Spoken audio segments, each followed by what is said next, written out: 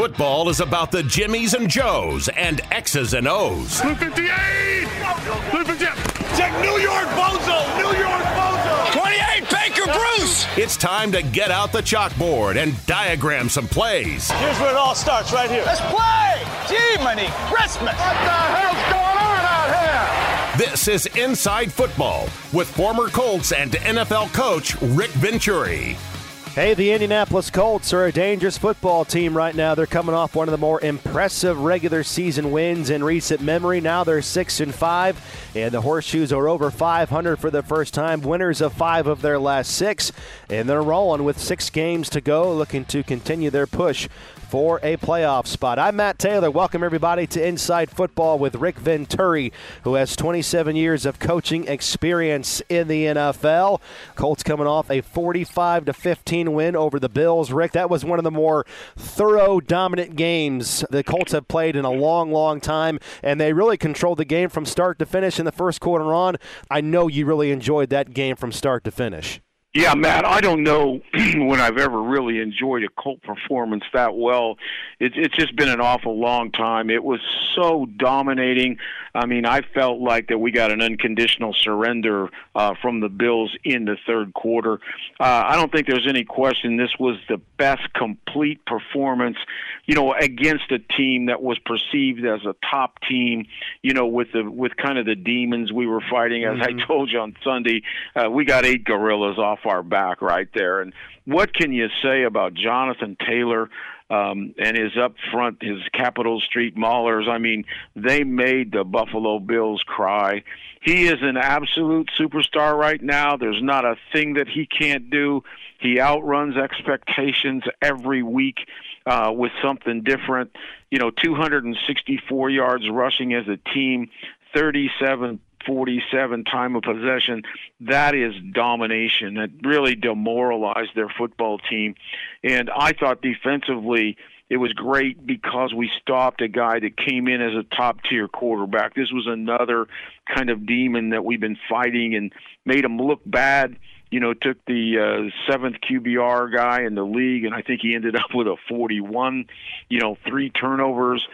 We held Diggs down to nothing. We did all the things that it's one thing to have our goals and our musts. It's another thing to do them. So I thought the special teams got a good, they got a gift turnover, but they were there. They continue to play flawlessly.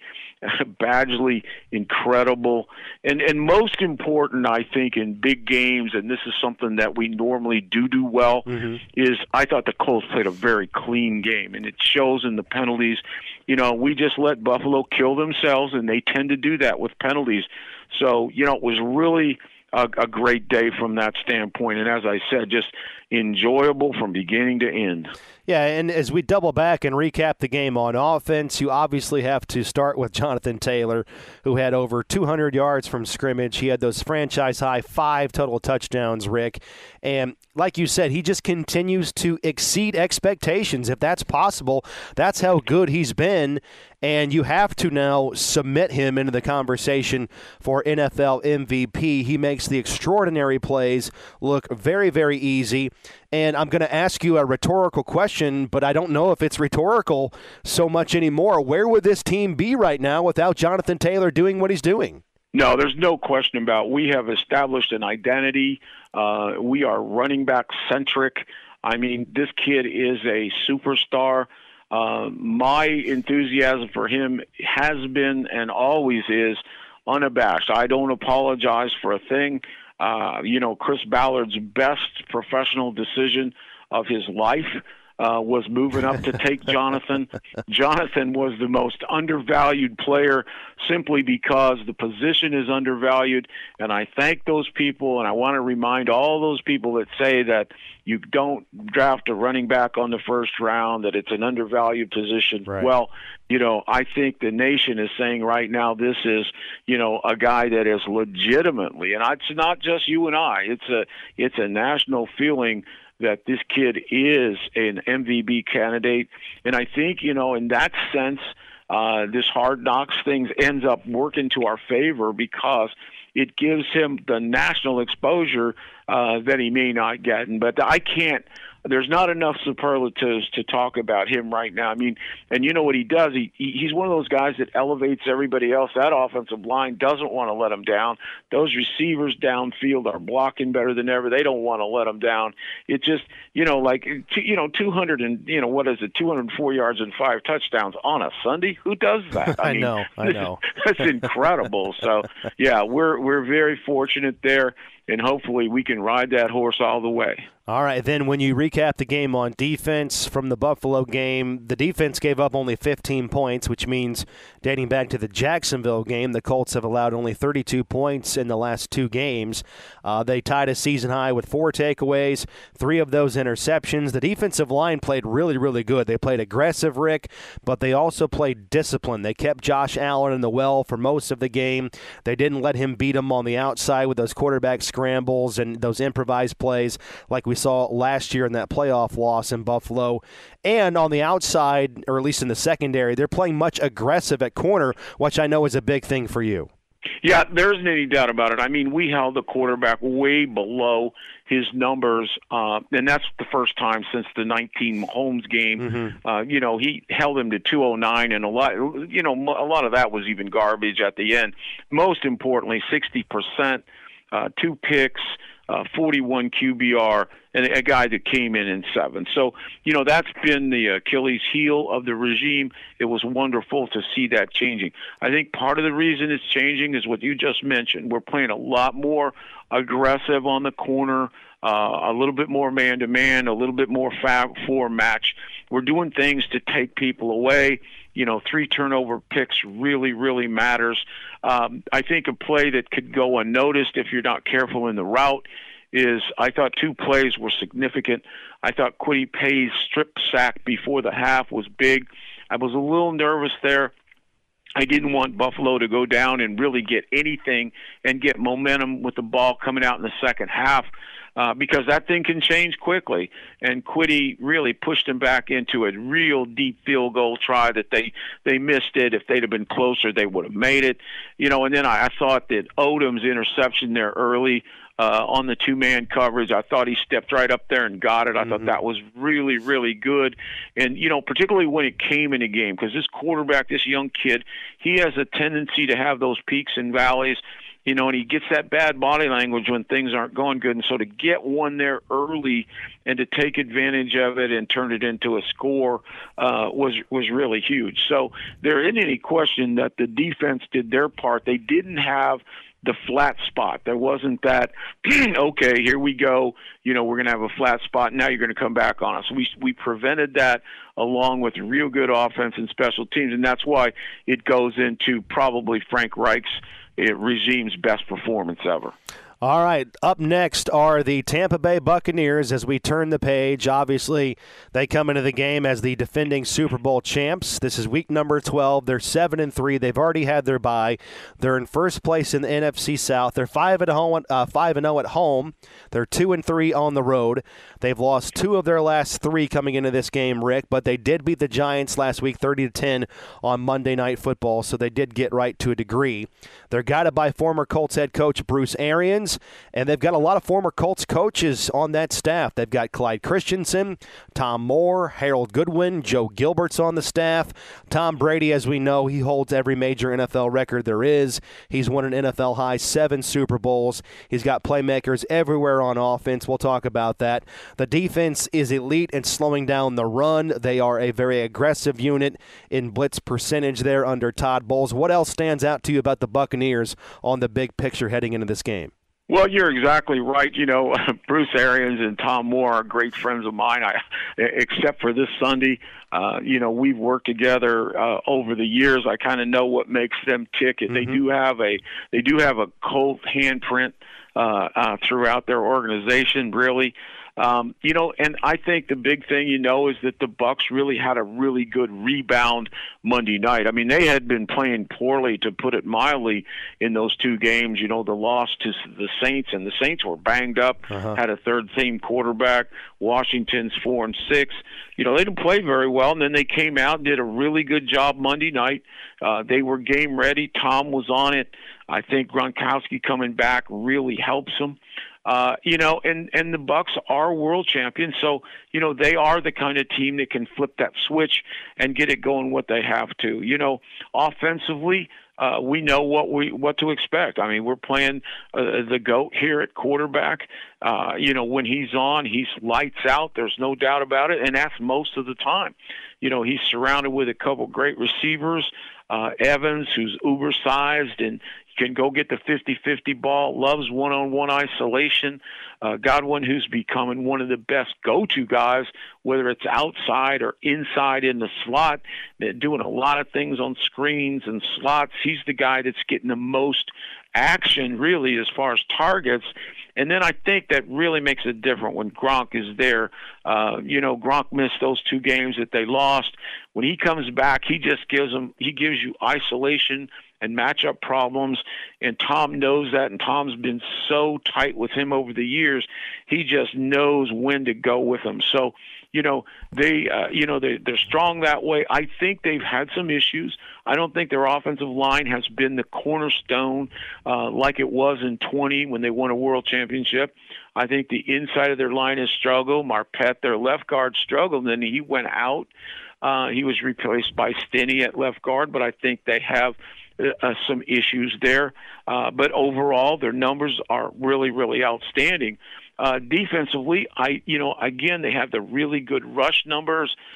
They've really struggled with the pass. I don't feel that, with my eyes rather than the stats, that they've played as well as they did in 220. In 220, in the end of 2019, this was a dominating defense. I mean, they were stifling Todd Bowles, as you know. Todd B. Bowles, I call him Todd B, and the B stands for blitz. He's going to bring pressure more than anybody in the league. By nature, they're a pressure team because they're a hybrid 34 team with Jason Pierre-Paul on one side and Barrett on the other side. And those 2 guys really are rushers, even though they're defined as outside linebackers. So he's going to bring them most of the day, which brings you 5 just to start with. And so, they've got that going. Villa, who did not play Monday, is a real force in the middle when he plays at nose. And then you have the 2 linebackers, David and White, who are really, really outstanding loose play guys, White being a good blitzer. The thing that I've seen go south for them a little bit, when you look at their pass stats and their sack stats aren't overwhelming, is the fact that basically they have had a lot of problems. They've had a lot of issue at the corners. They've been a mash unit. Dean's the only guy that's been there week after week. Murphy Bunting now is back in, but they've had like 5 different corners play left corner. And so, they've really struggled, and where they have always played tight, aggressive man-to-man with those blitzes, they've been forced to play a lot more soft zone, off zone, and even fire zone at the corner when they blitz. And because of that, it's just not been the same, Matt. People have seen openings quick, which weren't there before, and you're seeing that ball come out much quicker and much more effective on the edge. Both of those corners seem to be, pass interference guys. So, you're playing the world's champion. All of a sudden, they got a wake-up call on Monday. And all of a sudden, this game probably is got the national focus. This game is probably, the game that everybody's most interested in the nation right now. So, really looking forward to it. All right, let's break it down. The Buccaneers on offense. Let's go over the Colts defensive blueprint. The Bucs are led by Tom Brady. He is the league's all-time winningest quarterback in the regular season and the postseason. He is the league leader in career passing yards, passing touchdowns, and his 1.8 career interception rate ranks 3rd all-time. And then just pick your poison on the outside, like Mike Evans, Chris Godwin, Antonio Brown when he's healthy. Evans is the franchise leader in touchdown catches. He leads the league this season in touchdown catches. Godwin is a big play waiting to happen. He has 48 catches over 20 yards since 2019. And then Rob Gronkowski returned from injury last week. He's Tom Brady's security blanket. He ranks 5th all-time among tight ends in receiving yards. And then that offensive line's pretty solid. They've allowed the fewest sacks in the NFL so far this season. We all know Tom Brady gets the ball out pretty quick as well. But this is an an offense, Rick, that's going to ride Tom Brady. They routinely throw the ball over 40 times per game with Bruce Arians. They don't mind doing that. They're not a huge running team. What else do we need to know about the Buccaneers on offense? No, you're exactly right. Numbers-wise, Brady's still at number 3 QBR, 29 touchdowns to 8 picks, 104 passer rating. So, he's right at the top of his game. I don't see any real fall-off. I saw a couple uncharacteristic interceptions in the 2 losses, but overall numbers really, really good. We know what we're looking at there. It's, when you defend Brady as opposed to Allen, with Allen, you're looking at an athlete, still kind of an NCAA kid, gets confused, kind of like going to a physical therapist. When you defend Brady, it's like going to a heart surgeon. I mean, really, he's surgical. It's a totally different approach, totally 2 different guys. You're right, pick your poison. Godwin has really become the, I would say, go-to guy in terms of targets. They put him in a slot a lot. He catches a lot of balls. He's got 63 catches. And then Evans is kind of their one-on-one guy. They like to leave him on the weak side, let you move over to the strong side, and then go one-on-one. He's a big 50-50, red zone power forward, bank board type guy. He's got 10 touchdowns. That tells you all. And I think they're a different team when Gronk is there. Brate's a solid tight end, but when Gronk is there, all of a sudden he's a playmaker. Even though he doesn't play a ton of plays, he was on a pitch count. I think he has 6 catches for 71, 1 for 35, and immediately now he gives you a matchup problem, different spots, and obviously nobody knows him better than Brady. Here are some things I think that you really have to know, having played against Brady, and, there's a merging of thinking from his New England days to the Indianapolis concept of Arians and Tom Moore to what they do now. But they're sequential in down and distance. It's important to know this. On first down and second and medium, they do give it to the running backs a lot. Even though they don't have big numbers, they'll try to test you with the running backs on runs and screens. And what they like to let that happen is set up the play action, and the play action is set up to take shots downfield, either over routes to the tight end or Godwin, or just shots to number 13. If it's not there, Tom will check it down. And, they run some RPO pops, not many, just to keep you honest and get the ball basically to Godwin, and then shots. Second, if they get behind in a count, second and long, it's all about getting back to an ideal third down. They're going to spread you on second and long or 4 open receivers. They're going to throw it quick, rhythm, sticks, options, smashes, jerks, all that kind of everything possession. And then third down, he's going to play you by the window. If it's short, you're going to get a lot of bunches. You're going to get a lot of rubs and short like Tom used to do here at Indianapolis. If it goes a little bit longer, they run what we call a 2-option, or bringing everybody in, which I still call the Indy drive. And again, third down, 14, Godwin is the key. And then the second thing is very important that you understand what he's trying to get done with his 3-by-1 sets. And he runs 2 different 3-by-1 sets. One where Evans is the weak side receiver and Gronk is over there strong with Godwin. And what he wants there, he wants you to come over strong, and he's going to isolate back. If you don't come strong, then Gronk's going to get the ball. Then he likes the speed trips with 3 receivers to the field, Gronkowski on the weak side with Fournette, and then they play games 2-on-2 on the backside. And if he can get Gronkowski on a smaller, shorter player, then you're going to get the fade game to him at that 6'7" height. Understand that when you get started. Don't let the running game get going. Even though it's not good statistically, Fournette is 4.3, Jones is 4.4 rush per. And so those guys are pretty good backs, believe it or not, with the bad statistics that they have. They just choose not to run it very much. But the other reason you don't want to get the running game going is because if you have to commit guys to stop the run, then he's going to just kill you with that play-action game. All right, number 2, this is the difference. And in Allen, this is where you go from physical therapist to heart surgeon, okay? Do not show Tom Brady a pre-snap look where you undress your corner. Same way when you played Peyton Manning, Drew Brees, those kind of guys. They have doctor's degrees before the snap.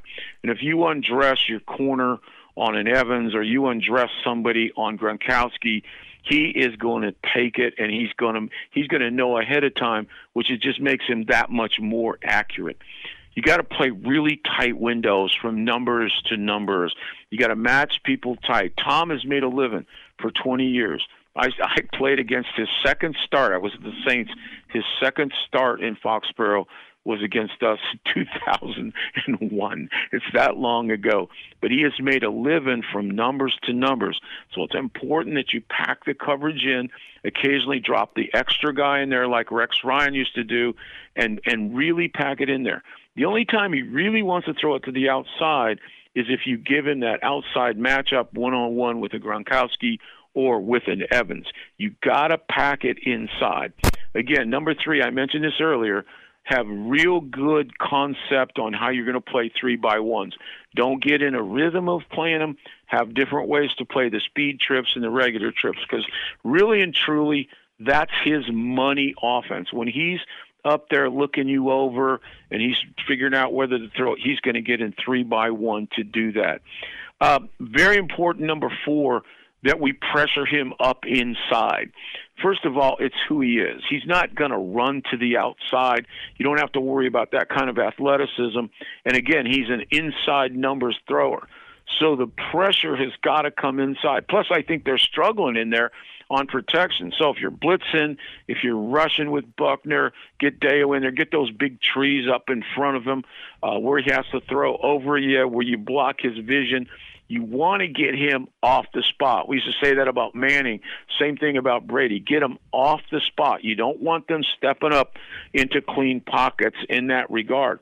And because of that, in those 2 losses before Monday night, he airmailed a couple interceptions that were head scratchers, very much head scratchers. So, I think there's some issue there.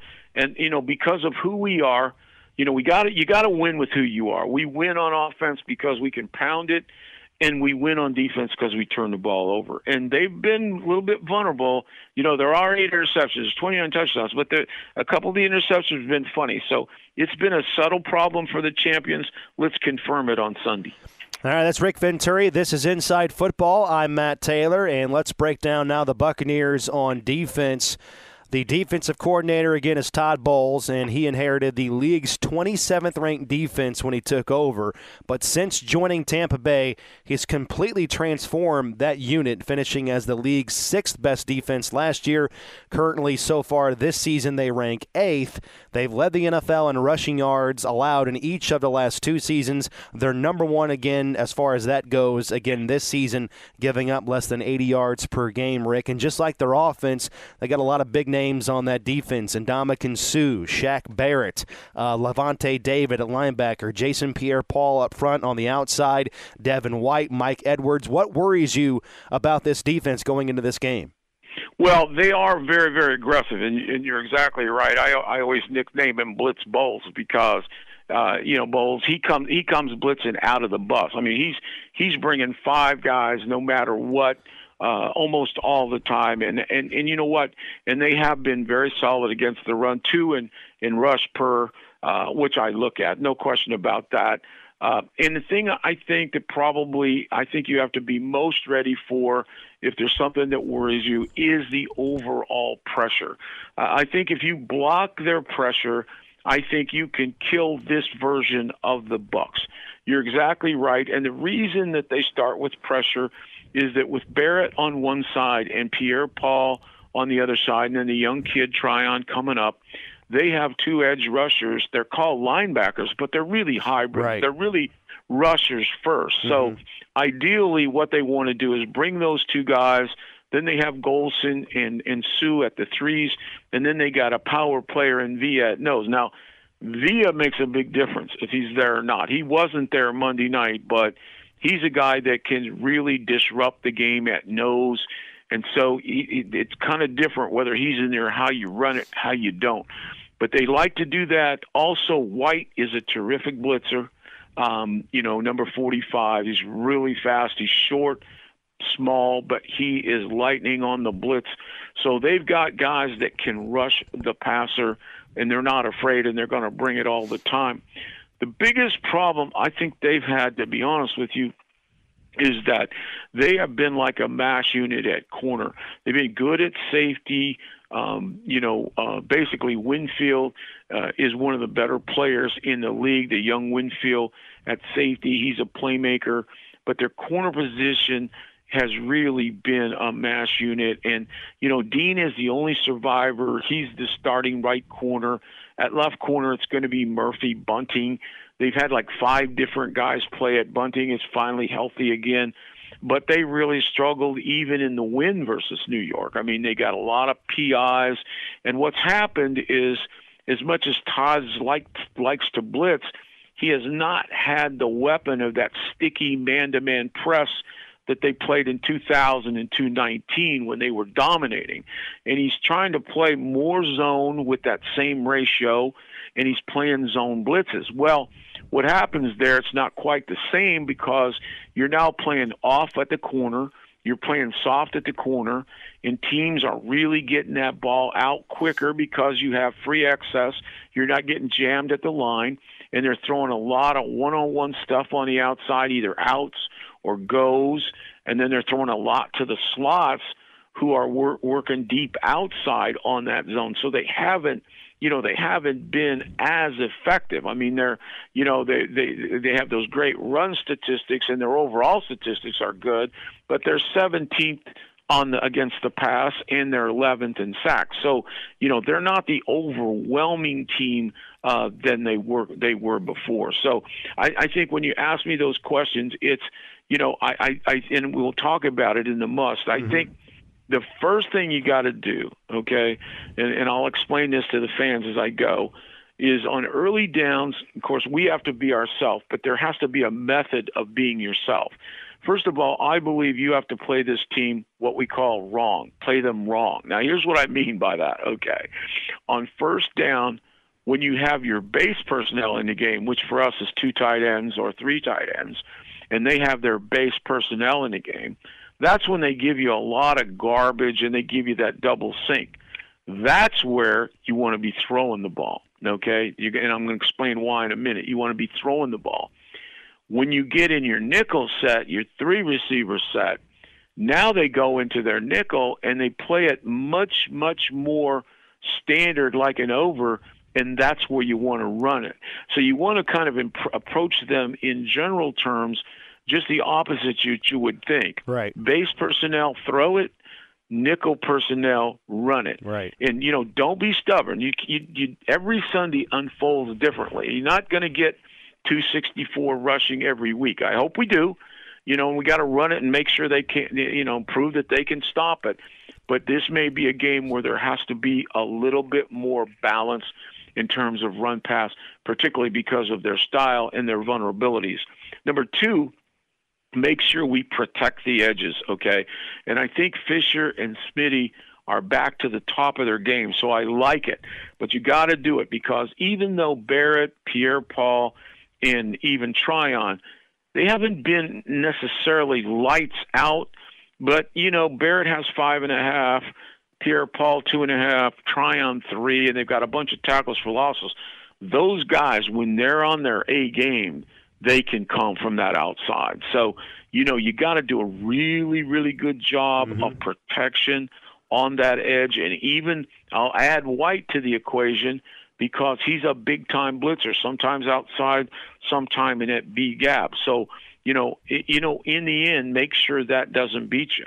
Number 3 is the obvious. Attack their corners. Attack Murphy, Bunting, and Dean on the outside. They don't play a lot of press this year, a lot of off coverage, so it should be right down the alley for Hilton and Pittman. Should be one-on-one all day. We've got to attack that outside quarter, and occasionally on the slot, we want to run those slot outs and those slot corner routes underneath that. That's where the weakness of their team this year is, from numbers out, okay? No doubt about that. Okay, then I think on first down, along with your running game, is particularly in their base, when we're in base defense, that's where you want to play action. Now, why am I saying that? Well, first of all, what he's also trying to do is he's trying to mix it up a little bit, and he's dropping. Sometimes Barrett drops, sometimes Pierre-Paul drops in there. And so what you're doing when you take guys like that, you're really, they're big rushers. They're Clydesdales when they get in coverage. So, and then you freeze them anyway with the run fake. Then there's a lot of holes in their fire zones now, which were not there a year ago because they didn't play them. And also into the flat sometime. Freeze them into the flat. Then you take a guy like Hines, take him into the flat and run a wheel. And again, what you're doing is you're putting your best players and you're putting guys that are really good rushers, but when they drop, they're really out of character. So I think that's really key. And then I just say the third thing, be alert for two things. Two guys are real playmakers. Winfield, number 31, the safety, he's got 1 million tackles for losses, passes defended, and an interception. Very good player in the back end. And then always be alert for White on the blitz. When they're going to bring an extra guy, it is usually White. So be alert for that. And then I'd just say the other thing is they seem to me that they have a real problem when you motion across the formation. In other words, if you take the slot and run him across, or you take the tight end and run him all the way across in motion. They just seem to be really chaotic in their adjustments. I don't know what is causing that, but it just seems to put them on their heels. So all those things, play them wrong on first down, block the edges on protection, attack the corners, inside play action on those big guys, and then be alert for a couple key people right there and get after them. All right, Rick, in closing here, I know the Bucs, they've come into this game, they've lost 2 of their last 3, but at the end of the day, they are the defending Super Bowl champs. They have the ability to kind of turn it on and turn it on quickly. We saw that to a degree on Monday Night Football with their win over the Giants. They're looking to win the NFC South title, so it's a big game for them.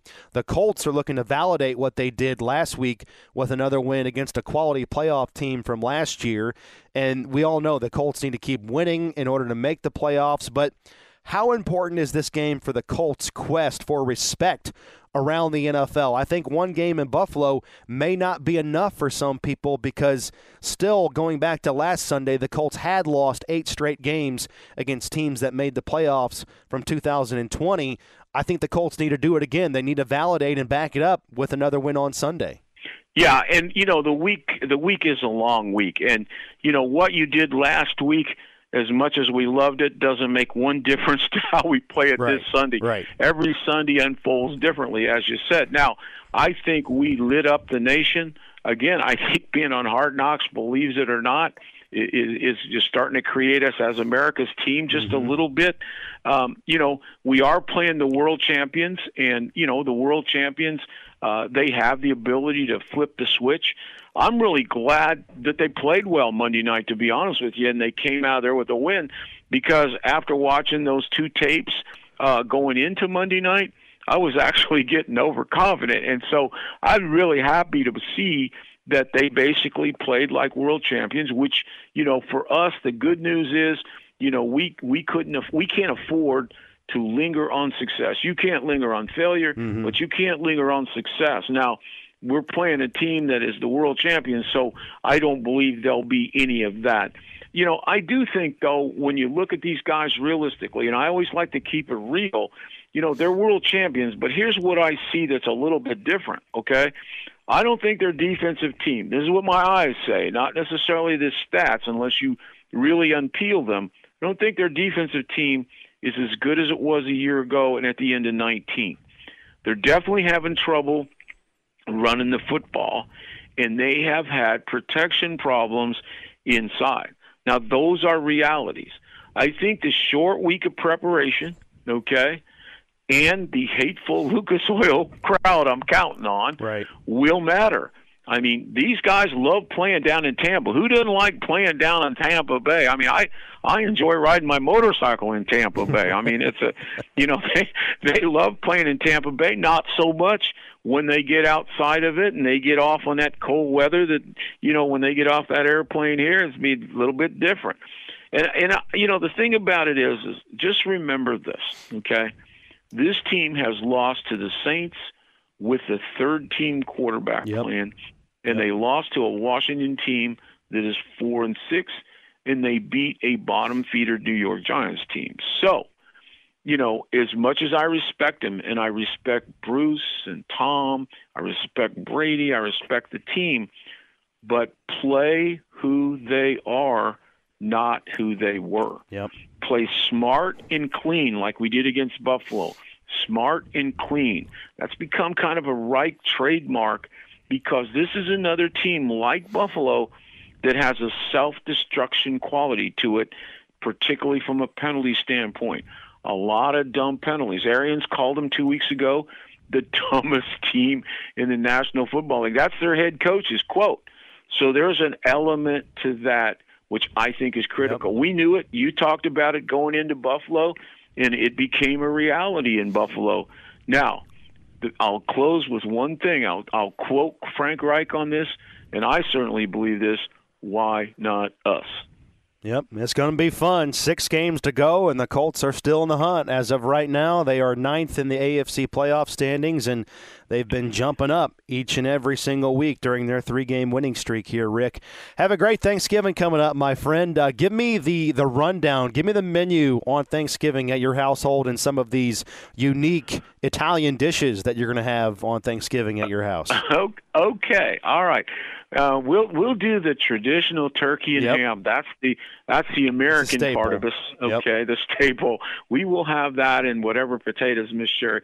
But she does an Italian stuffing that was part of her family was the Rotello family because we're real thoroughbreds when it comes to Italian backgrounds. Yep. And she does, and it's kind of a rice sausage mixture. And then the Papa Rick here will I will do a very, very good salad, which is my specialty, believe that or not. And I'm sure you're laughing your tail off all the way home on that. But I will put that together, and we'll have a really good Thanksgiving. Now, what's in the salad? I put a few things in there. I like all right. I like iceberg lettuce. I like those small little peppers that I cut up. Yep. I actually cut up apple chips in it, to be honest with you. Okay. And sometimes those little cranberry chips. And I mix my own kind of Italian oil and vinegar, a couple of different kinds of oil, and we mix it up pretty good. I think you'd really like it. I'll have to have you over after the season. Hell yeah. Have to get you some of that because I'm not used to having Thanksgiving off. I mean, I went 41 years of my life not having Thanksgiving off, so you don't know how I look forward to this. No question about it. I mean, Thanksgiving was just a work day on a Thursday as a coach, but you got to get some Tupperware out and give me a little sample. Bring it to the game on Sunday. Now you got me hungry here. Along with my bologna sandwich. You know me, I can't break my routine. No. You're right, though. People used to ask me, what are you doing for Thanksgiving? And I used to say, I'm working on the red zone. It was just Thursday, just a work day, man. That's right. You're working on blitz pickup that day. That's hilarious. Tell everybody, happy Thanksgiving. Enjoy the family coming up on Thursday, Rick. Have a great holiday. And we will talk to you on Sunday for a monster game post-Thanksgiving when the Bucs come to town. Absolutely. I've been looking forward to this one until it appeared on the schedule. No doubt about it. That's Rick Venturi. This has been Inside Football. I'm Matt Taylor. Again, happy Thanksgiving, everybody. We will talk to you next week here on Colts.com, the Colts mobile app, the Colts audio network for another episode of Inside Football.